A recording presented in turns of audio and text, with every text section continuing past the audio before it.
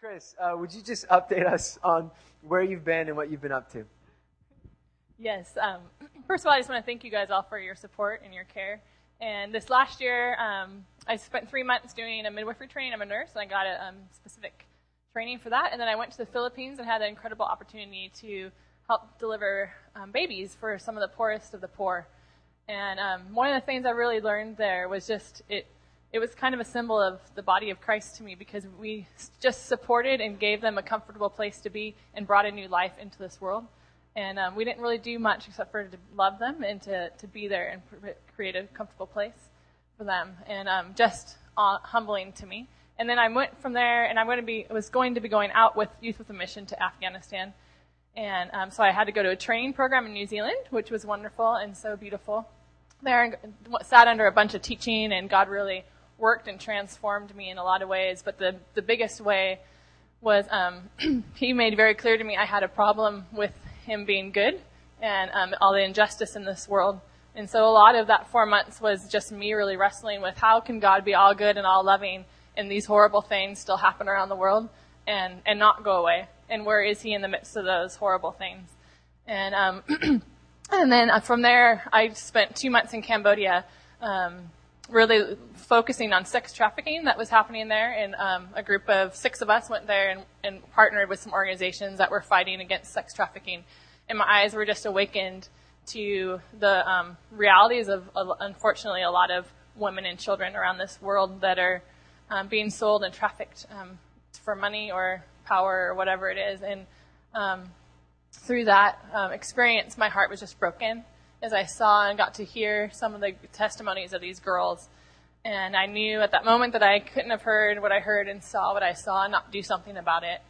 And just so happens that my departure for Afghanistan was put on hold for about 2 years. And I had this chunk of time, and I said, God, what do you want to do with it? And I was approached by a friend of mine who has started an organization called Justice Reach. And she said, will you come and help me pioneer, help me join in the fight against sex trafficking?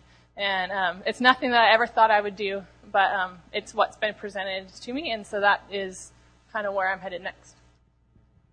There's a couple of things about your story that I love to hear. First of all, it's amazing God's redirecting and routing you, and it's a beautiful thing. I think one thing that you model as I've watched from afar is just obedience. I'm going to ask you something else. So there's 2 questions I have. Would you explain something like you did at the 9 a.m., that experience that you had of knowing that God is all good, but yet just, and that He's good and loving, yet there's injustice in the world. Would you just explain that process of what you've been experiencing? That's one. The second thing I want to throw at you is you keep saying something that I think maybe you might assume, and that's that you hear God and that you do something. And I think we might take this for granted because here's someone that lived in Huntington, right? Huntington, or where was it? You lived in Cyprus, excuse me. But you sold everything to move eventually to be going to Afghanistan. And that is a crazy thing to do. Yet you heard God and you did it. So maybe would you just share a little bit about that too, since you're up here? Yeah.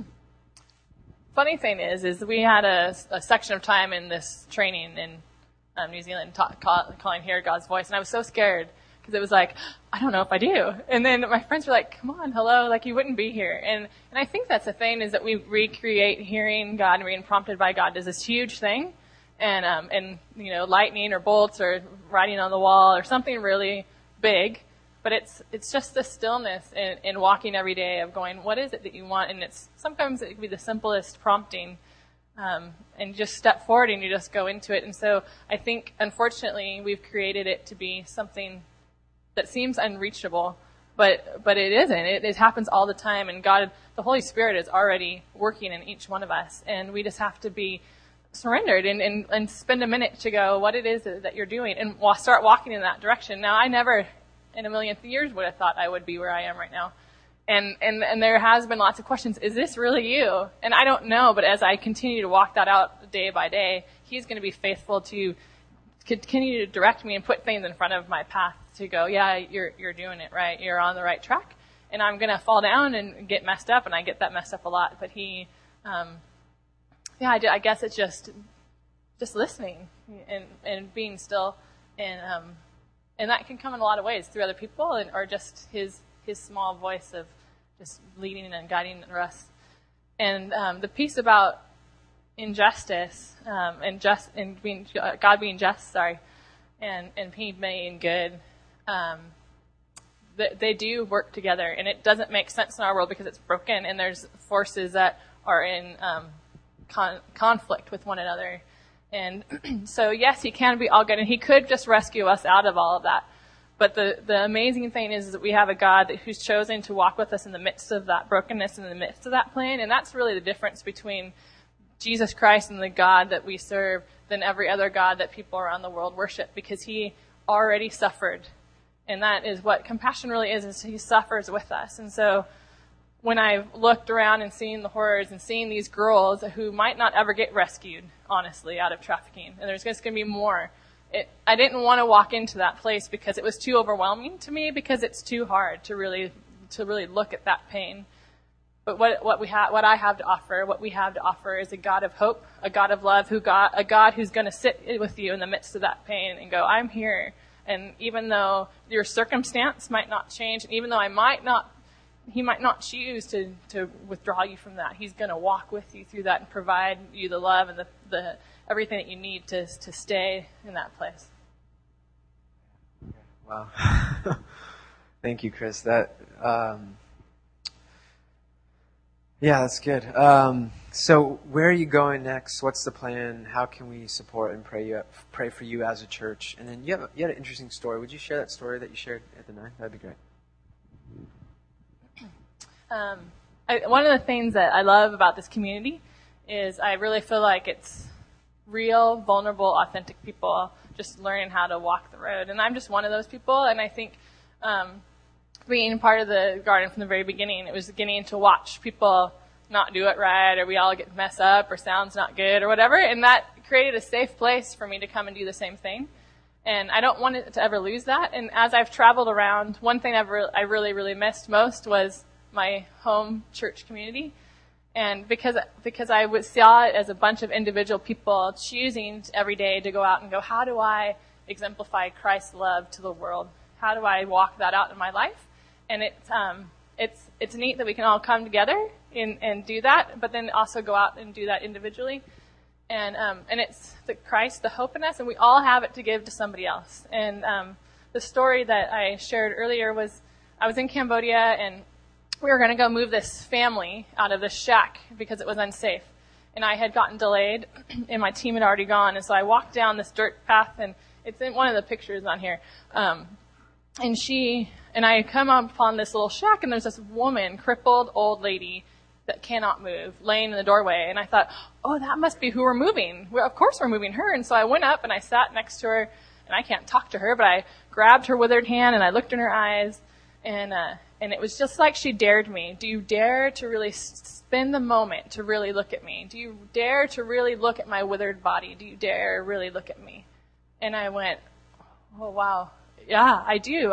And I can't speak your language, but I can love on you. I can pray that God would just love you in a way I can't. And so I sat there and I said, I'm not going to be the one to look away. You know, kind of like when you're little and you used to have that staring contest. So I just stared at her and I prayed for her, and she had fear, just a lot of fear in her eyes. And after a while, she just began to weep. And I just kept praying that God would just love her. And so after a little while, it wasn't who we were moving, but after a little while, I left, and we were planning on going back to see her about a week later, and we never got the opportunity to. And I was really sad because I really wanted to go and just to share Christ with her. That's what I wanted to do. And so with the last day that we were in Cambodia, we were gonna leave, and the missionary that we're working for, he had all these plans, and he said, I was praying this morning, and do you guys mind if we change our plans? And we said, of course not. What do you want to do? And he's like, I want to go visit Grandma. And I thought, oh, wow. Well, about a few days previous, what I forgot to mention was it was raining really hard, and her shack was right by the river. And I woke up in the middle of the night, and I was really scared for her because if the river would rise, and she would be washed away and out of her house, and she can't move. And I was like, God, I really want to go see her today. But that was a few days previous when we were supposed to go, and we didn't get to go. So now it's, about 5 days later. And so I'm really excited to go visit Grandma. And I go, and somebody had moved her to a new house higher up the river, and I was so excited. And I walked in, and her eyes were different. There was a hope there that hadn't been there, and she wasn't quite as fearful as she had been. And so I commented on that through the translator, and she said, "Yes, I know. Ever since you left, something different, something changed in me." And I started praying to that Jesus that you prayed to when you were here before. And last night I was weeping because I was so sad because I wanted to see you again. And so I just asked Jesus, if I could ask anything, would you just have them come back? And so we came back in the morning. And it was powerful to me because I didn't have anything really. I just sat there with the woman, and it really caught me that so much of our time we just go about our lives and we don't really stop to take a look at the people around us. And I really feel like that's what God has asked us to do, is just to have eyes to see and to really sit and look at people, and really look at people that have pain, and really look at people that are hurting or just might look ugly or what to our eyes, and allow Christ, the hope in us, to really minister to that person, because that's what we have to give to the world. And as far as what I'm doing next, I'm hoping, or seemingly planning, to go back to New Zealand to work with an organization called Justice Reach. And it's a very small new organization partnering with some other organizations in Cambodia and in India to just fight against sex trafficking and to bring advocacy and awareness to that. So my plan is to leave possibly in September. And so that's what I'm headed to do next. Thank you so much for sharing. Can we give her a round of applause? Thank you. Chris will be back, she'll be here for a little while, but she'll be in the back, and there's some information about what she's up to. As you read, if you need a seat, there's some seats in the front too. But as you read the New Testament, if you read these letters that Paul writes, there's always, at the end of every letter, there's people he lists. There are relationships that he is reminding people of. Say hi to such and such. Remember such and such. And as you see the ministry of missionaries going overseas, apostolic leadership happening to the nations, it's always based in local church relationships. So I want to say this to our church. Chris is here. The Stivers are here in the back. They're missionaries to Tanzania. And we need to bless the heck out of them. We need to invite them over to our homes. We need to overwhelm them with hospitality. We need to be on their email list. We need to provide for them financially. So the commission, the invitation, the challenge as gardeners is not to let that fall on a staff, because we don't have a big staff, but let it be the people of the garden. Let it be us that cares for them as they're away, that keeps their relationship here, that knows what their prayer requests are. That's the only way this whole thing's going to work. It comes out of intimate relationship. So please do that. That would be amazing. Let me pray for us, and I'm going to invite Bill up, and we will continue our time.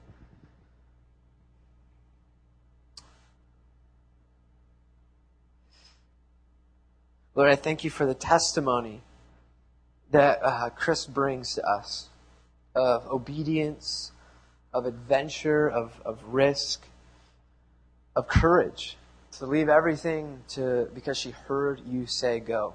Lord Jesus, give us that spirit. Give us a spirit that is willing to hear and obey. That is willing to leave everything because you said so. I pray for the courage, Lord, in the lives that we have now to be adventurous as stay-at-home moms at the playground watching our kids. To be led by the Spirit to those conversations. To be led by the Spirit to share our faith at the Starbucks. To be led by the Spirit to challenge coworkers' realities with the reality of the kingdom. Lord, would you give us obedience in our faith with you? And Holy Spirit, I pray for the message this morning that we would be open to what you're doing and that we would be good soil for your ministry. I pray this in your name. Amen.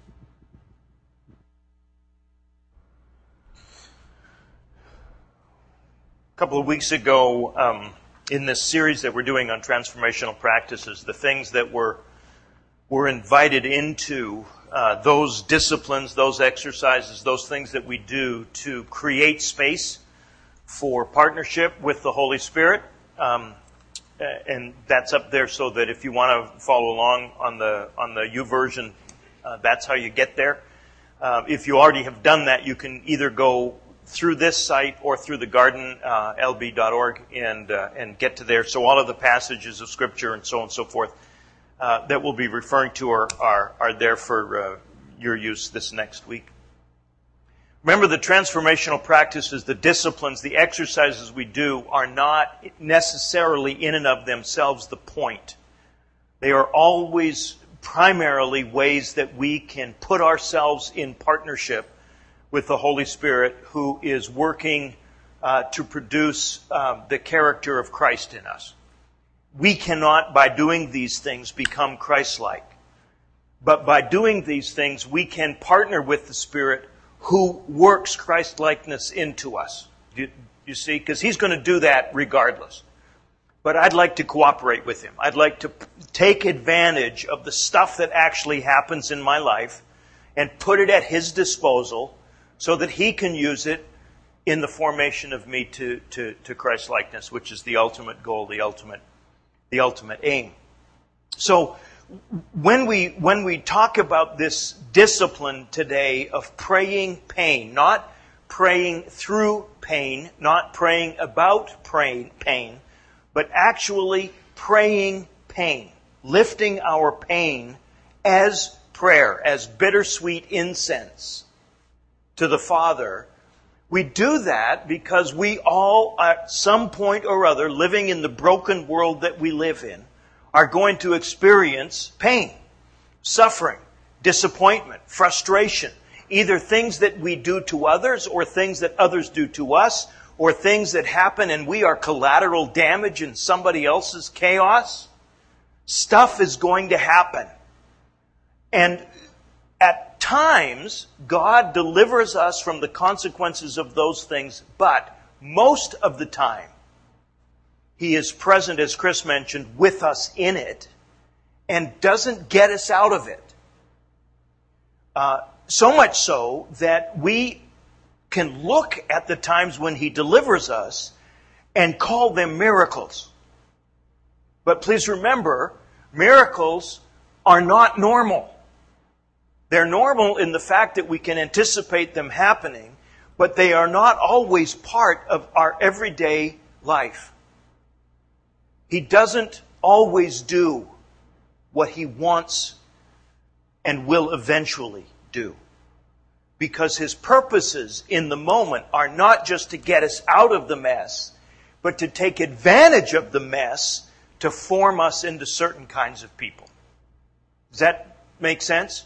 Because the fact of the matter is, if suffering and pain was the primary way of Jesus being formed, we ought not be surprised that it will be the primary way in which we are formed. Does that make sense? So I think, Miguel, if you've got the Hebrews passage, look at this. This is Hebrews chapter 5. During the days of Jesus' life on earth, He offered up prayers and petitions with fervent cries and tears to the one who could save Him from death, and He was heard because of His reverent submission. Just leave it there for a second.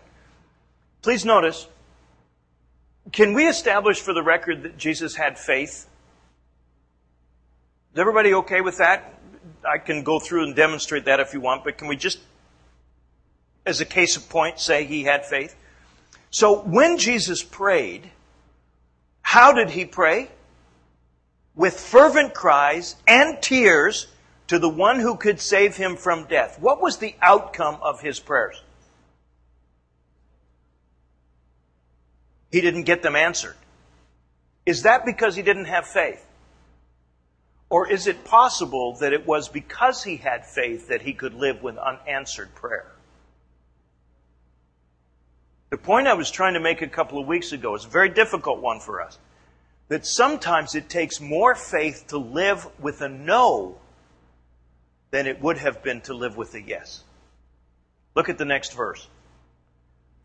Even though, son though he was, he learned obedience from what he suffered. And once made perfect, he became the source then of eternal salvation for all who obey him. How do you think you and I are going to learn obedience? If this is the one whom we follow as Lord, we ought not be surprised when suffering becomes part of our journey. Now, please don't misunderstand me. This isn't some kind of masochism. Let's go out and find new ways to suffer. You don't have to look for it. Life happens. It occurs. And when it does, what are we to do with it? Well, first of all, we don't, by faith, deny it. Faith is not lying. Faith stands in suffering, fully present to it. Because some of us in our community here are dealing with chronic illness, some with troubled relationships, some with damage that has been done to you, having suffered abuse in childhood. Some of you are dealing with the pain of being an abuser in this season of your relationship. And let us be very, very clear on this. If God is not good enough for the perpetrator of injustice, He is not good for the victim of injustice either. We want God to be just to the victims. I do too. But can we be clear on this? He loves the perpetrator too. He cares about those men and women who were damaged for the rest of their lives by the shooting in Colorado earlier this week. He cares about them. But He also cares about the young man who did it. How you doing?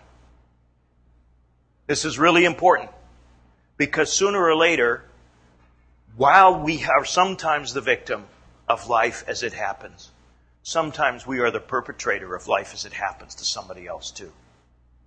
And if God is only good when we are the innocent victim,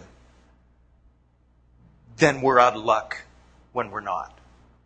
So I want to invite you into a God. And by the way, if your God isn't good enough for the victimizer, you need a new God.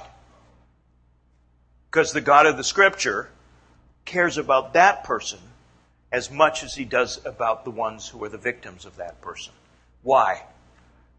Well, just purely statistically, there's probably somebody in the background of that person who damaged him or her that leads to the pain inflicted on others. Not excuse, not even necessarily reason, but just an invitation to not monsterize victimizers, not dehumanize them. Because the truth of the matter is, we live in this kind of a world. And this is not God's idea of how it ought to be. It's very clear from Genesis. This isn't His plan. This is what happens when we're in charge, unanchored to our identity as His image. This is what happens. So now here we are, living in a broken and fallen and damaged world into which Christ has come to redeem and restore. And the image of Christ's incarnation is one of brokenness. So if we follow Him, are His disciples, we need to be trained in brokenness. We need to be trained in a non-triumphalistic faith. We need to be trained in suffering and pain. Why? Well, because pain is a gift. Hard as it is for us to hear, and as desperately as we deny it in our cultural reality, we push so hard back against pain. We don't want to experience emotional pain. We don't want to experience physical pain, surely. We'll medicate, we will hide, we will do everything in our power to avoid pain. And when we do, we avoid our lives. Our addictive culture is not a culture of the embrace of life. It is in a culture of the disconnection from life. Because life has pain attached. So if we're going to live, guess what? We're going to experience pain. Any life in which we avoid pain is a life that increasingly gets smaller and smaller and smaller and smaller. If you want to avoid the pain that is implicit in relationships, the best way to do that is to build a big moat, a big wall, make the walls nice and thick to protect your heart from the potential of risk that might come from loving someone. Here's the problem. Those walls close in. And your world gets smaller and smaller. Am I saying anything that anybody doesn't know? Why then do we work so hard to avoid the very thing that will shape us into Christ-likeness if instead of running from our pain, causing it, by the way, to grow, we would turn and head towards it, causing it thereby to shrink and be formed by it. See, pain is one of those things. The further away from it you are, the larger it is. The closer you get to it, the smaller it becomes until you discover, unlike what you believed at first, you are bigger than your pain. Your pain doesn't define you. It's not something we look forward to, but if it's going to come on, bring it on. Do you see? So as we sit with this, let's realize pain is that gift of things gone wrong. It lets us know that something has occurred that ought not occur, that we are wise to pay attention to it. When the red light goes on the dashboard, I need to pay attention to that. That's what pain is to us. We don't do any good by duct taping over the red light. That doesn't fill the oil back up. But it avoids the pain. Do you see? And it's a gift to let us know. The sufferers of leprosy, the Hansen's disease, one of the symptoms of Hansen's disease, one of the things that occurs with it is the loss of nerve tissue at the end of the extremities, which then puts them in harm's way without them even knowing about it. They can pick up something that's hot and would normally be dropped quickly because of the surge of pain from the heat. They don't even feel it. And as a result, burn their fingers. And that's what causes the disintegration and damage. Because they have no nerve endings, no pain sensors to let them know where they end and something harmful begins. So pain for us is now here's the truth about it. It is like that red idiot light on the dashboard. It's a fairly gross indicator. It's not, doesn't give us a level of precision as to what the pain is about or what it means or where it comes from. It doesn't distinguish between pain that's warning or pain that's symptom or pain that's consequence or pain that's a problem or pain that's appropriate and legitimate and proportional to the situation that occurs. It just doesn't help us know. It doesn't even help us know how much of our emotional and mental and spiritual pain is about simply identifying with the sufferings of Christ. All we know is that it hurts, right?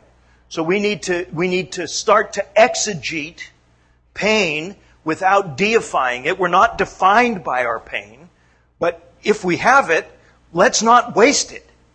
We need training in pain if we're going to be useful to the kingdom of God and partner with the Holy Spirit in His work in this, because pain is part of our training in righteousness as well.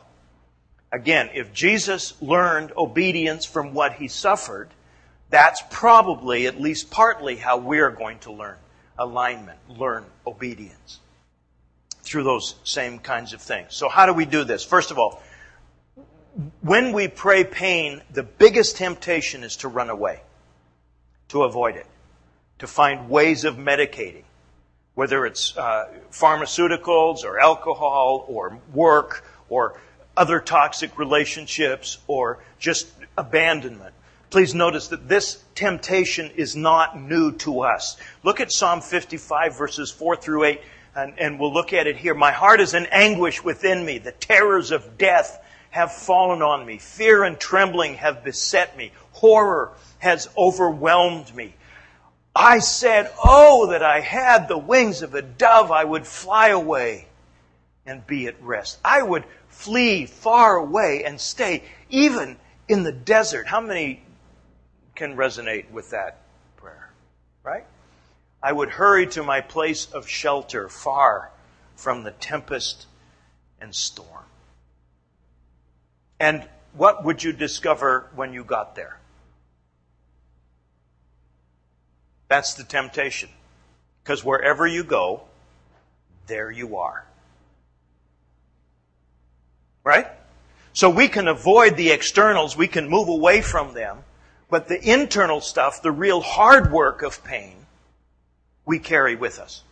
So even if we had the wings of a dove, guess what? Those wings would carry our pain with us. Especially because most of us are the biggest pains to ourselves. Okay, no witness there. All right. What do we need to do? Well, the first thing, you got to just accept it as real. Faith does not deny the reality of pain. Like I said, faith doesn't lie. If you're hurting, it is not faith to say, no, I don't hurt. That's dumb. Right? So accept it as real. It's part of your existence. We don't deny it, especially of the heart and soul. By the way, where this really works itself out in harmful ways if we're not careful is with grief. Grief is the strongest of the human emotions. Grief over the loss of a loved one, grief over the loss of something that was meaningful and significant to you, a relationship. Sometimes even we grieve over the end of a season of our life. How do you do it? Well, you don't deny the loss. You don't deny the pain. It's troubling to me that those of us who are in the Christian community seem to forget that death is still an enemy. That Jesus wept at the tomb of a man who 10 minutes from now was going to raise him from the dead. Do you see with me what I'm trying to say here? So if you feel sad, feel sad. If you feel like crying, cry. If you don't. That's what I mean by just embrace what is real. Pain is a fact of existence. Accept it as appropriate. One of the things that I want to try and do is learn how to negotiate what pain is appropriate. But until I lean into it and accept it and embrace it, I can't attenuate it. I can't calibrate it. So if I'm in denial of it, it's never going to be calibrated. If I duct tape over the oil light, I'm never going to find out whether it's an indicator of some damage or maybe it's a sensor that's off. That occurs as well. Because we have to own it realistically. We don't over-respond to it. We don't under-respond to it. And that takes some training. How many of you noticed that?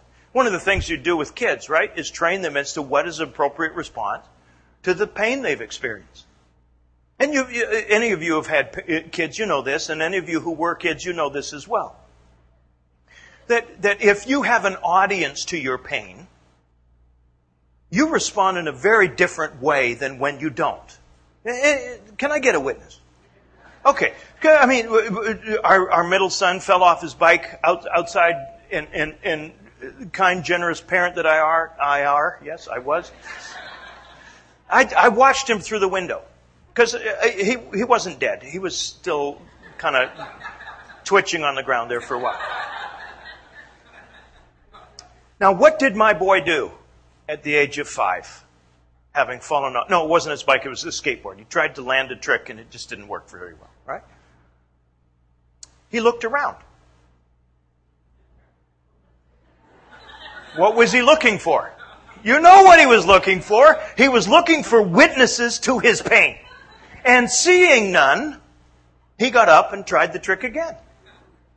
Now, what would have happened had Judy or I been out there? You know what would have happened. Because that happened on other occasions. It's the same thing with us. How many of you have noticed that pain increases through complaint? So what we have to do is train ourselves in pain. When you go into the hospital, they give you a 1 to 10. Just as a way to help you calibrate. Where does this fit?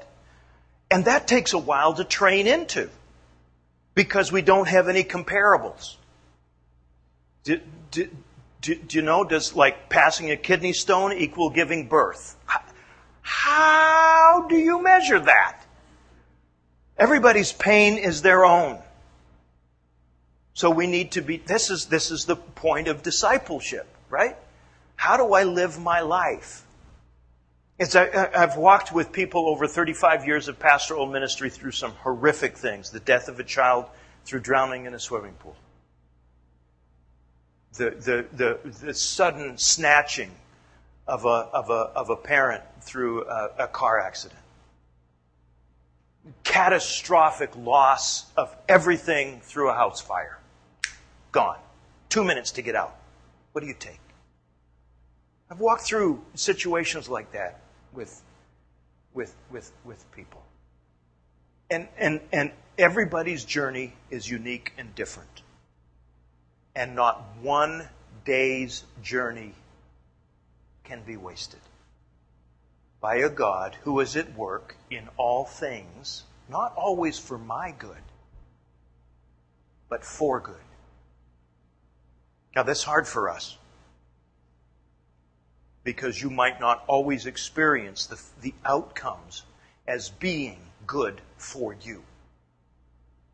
We'll talk about what might be going on in a minute. So we lean into the pain. You feel what you feel. You brace yourself against that strong headwind of pain. That's hard for us. But map it, contour it, find out where the edges are, find out what the texture is. Those of you who have experienced chronic pain of various kinds or other, either physical certainly, but also emotional or mental, you know that it has a texture, that not all pain is the same. Sometimes it has that rub, that texture, and it's just that, but sometimes it's just smooth as a sharpened razor blade. One of the exercises I walked a student through a few years ago who had experienced a diving accident was to by her imagination, to get inside the pain that she was experiencing and draw me a two-dimensional map of it. And it was just the most profoundly, disturbingly beautiful map. But when she did that, we discovered that some pain was black and some of it was dark purple and some of it was bright, throbbing red. And some of it had razor-sharp edges that were formed into claws, and other of it was a slippery slope that if you start... That's what I mean. We lean into it. We begin. If you want to learn forgiveness, the first step is to contour the pain of the betrayal. What's it about? Now, why are we talking like this? Because, brothers and sisters, we live in a world that needs somebody to model how to carry pain as prayer. Because pain happens. Suffering happens. Who better than the community of the people of God who experience the same kinds of pain to model for this world how to carry it well to a Father who can deliver and sometimes does, and for the rest abides with us in it. Then we want to learn the lessons of the pain. We don't want to waste anything. Now, please don't misunderstand me. Learning the lessons may not cut it short. Because we do this calculus, don't we? It's like, okay, I know I've done something to get me here. By the way, if you ask that question, you didn't. What kind of a teacher would God be if you had to guess what you did to end you up here? He doesn't do that. If this is consequential, you'll know it. If this is discipline, or even to some degree punishment, you'll know it. You'll know it. It won't be mystery to you. Okay? But in the middle of all of that, let's be very clear. We do this kind of negotiation. Okay, I've learned my lesson. Can we please move on to the joy part? Can we move on to the happy part? You know, I've lost something that meant something to me. And I know everything happens for a purpose. Can we please just stop saying that? Please? Purpose flows out of things. It doesn't move towards things. God is redeeming, not forcing. How are we doing? Nobody's thrown anything yet, so I'm going to keep going. Because this is really hard for us. Because it's the way we start to make sense of the craziness of our lives, isn't it? Well, I know God's up to something. Well, that's true, but He didn't make this happen. I was sitting with a woman earlier this week, having experienced a miscarriage. I know God's doing something in this. Yes, He's weeping. He's embracing you in your loss. He didn't make your baby die for a purpose. But now that this has occurred, He's with you in it. He wants to walk with you in this season of loss and pain. So stop wasting time trying to figure out what you did to get you here. And just be here and let Him hold you in it. Make sense? We learn the lessons, not so that they get shortened, but so that pain doesn't go wasted. Then we lift it to the Father. Psalm 55 verses 1 through 3 invites us to this exploration. Listen to my prayer, O God. Don't ignore my plea. Hear me. Answer me. My thoughts trouble me. I'm distraught because of what my enemy is saying, because of the threats of the wicked. They bring down suffering on me and assail me in their anger. So what am I going to do? As for me, I call to God and the Lord saves me. Evening and morning and noon, I cry out in distress and He hears my voice. Now, what do we learn about the same praying with Jesus? Hearing His voice does not always mean delivering from the pain behind the voice. That's hard. That's hard. Until you're a parent and you realize you don't always do everything for your child that you have the power to do. Because to do so would be to cripple them. Yes? So as we sit with this text, we pray pain, asking for release, for deliverance. Let's be honest. Even though we embrace it, even though we lean into it, we still don't like it, and it's still entirely appropriate for us to say, deliver me, get me out of this. Maybe He will. Sometimes He does. Sometimes He doesn't. In the meantime, then, what we begin to pray for is strength while in it. Strength for it. Strength to endure. Strength to hang in there. Not always for release, but sometimes for capacity. Do you know? I was watching the guy on one of the horses at the Olympics yesterday. Just, doing all of and any athlete who can do anything with any degree of efficiency or expertise just is jaw-droppingly amazing to me. because I have no capacity for any of those things. My sole exercise is jumping to conclusions. So as I'm watching these folks, oh, thank you. You're starting to drift off. As I was watching this guy, I realized, and the commentator was making this, Bob Costas has this way of inserting 12,000 things into the commentary. So like, how does he even know that? But anyway, he was talking about it, and he was saying this guy has been practicing this move on this kind of horse for the last 4 years. He has probably done it 10,000 times. And that's for an athletic contest that at the end of the day may result in a gold medal that will sell on Pawn Stars in 5 years for $500.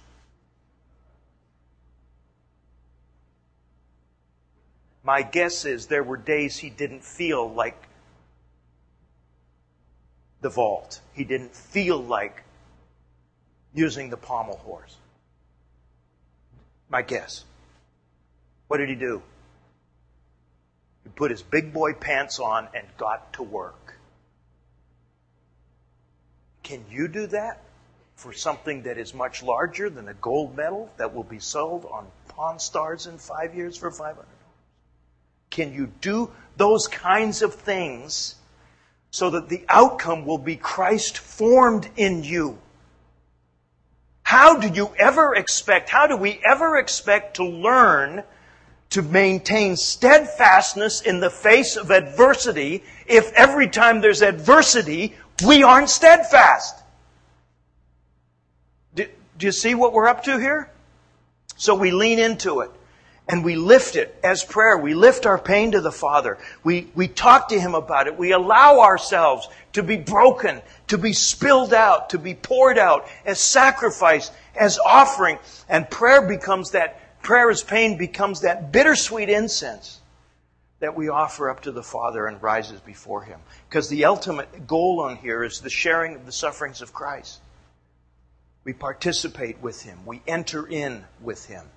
It's part of every growing relationship. He shares our pains with us. And then as we are able, He shares His pain with us. He shares our pain and invites us to share His. I just need you to think about this. As the Father God looks at this broken world, who is He going to share that pain with? This is what sharing the sufferings of Christ, at least partly, are about, I think. Entering in. Earning the right to say, I'm going to plant here. I can be trusted to carry this. Some of you listening to Chris's story this morning had a quickening in your heart about human trafficking. Others of you deal with issues of homelessness and poverty of various kinds and all kinds of other things. Why do you have that moment? Because He's asking you to help carry His pain for this broken world. That's why. Paul talks about sharing the fellowship of his sufferings. I think this is part of what it is. And then we pray for grace and dignity and hope and faith. Look at the passage that immediately follows here, or that follows on. Go ahead, Miguel. Cast your cares on the Lord, and He will sustain you. He will never let the righteous be shaken. Now, the truth of the matter is that last verse is hard for me. What's the occasion of this prayer? The righteous have been shaken. Right? Otherwise, we're not praying. So when he's saying here is this statement, I'm going to be shaken, but I'm not going to fall over. I'm going to keep on keeping on. I'm going to cast my cares on the Lord, and I'm going to have to do that sometimes moment by moment by moment by moment. And in the middle of that, I'm going to trust Him forward. I pray for strength to endure. Then we're going to learn how to rejoice. This is tough for us, but look at this next passage. In Hebrews chapter 12, it says, we fix our eyes on Jesus, who is the pioneer and perfecter of faith, who for the joy set before Him endured the cross, scorning its shame, and is now sat down at the right hand of the throne of God, who for the joy that was set before him. Not happy times are here again when this is all done. But the reality of joy is not for Jesus' future, it's present. Joy does not mean we don't weep. Joy isn't at all the same as happiness. Joy has that capacity in the middle of extraordinary, excruciating pain to enable us to endure. So we need to rejoice. Go back to that source of joy. Go back to the relationship with Jesus. Connect whatever it is that we're experiencing with his sufferings on the cross. And plug into that same source of joy. So we come and tell Jesus, we pray our pain, we lift it to him.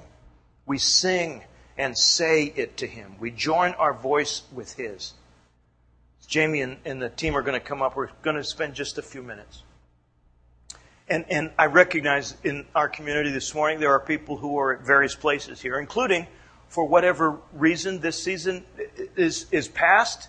You know that there may be another season coming, but for right now, we're sailing along. That's wonderful. Lift that to him as well.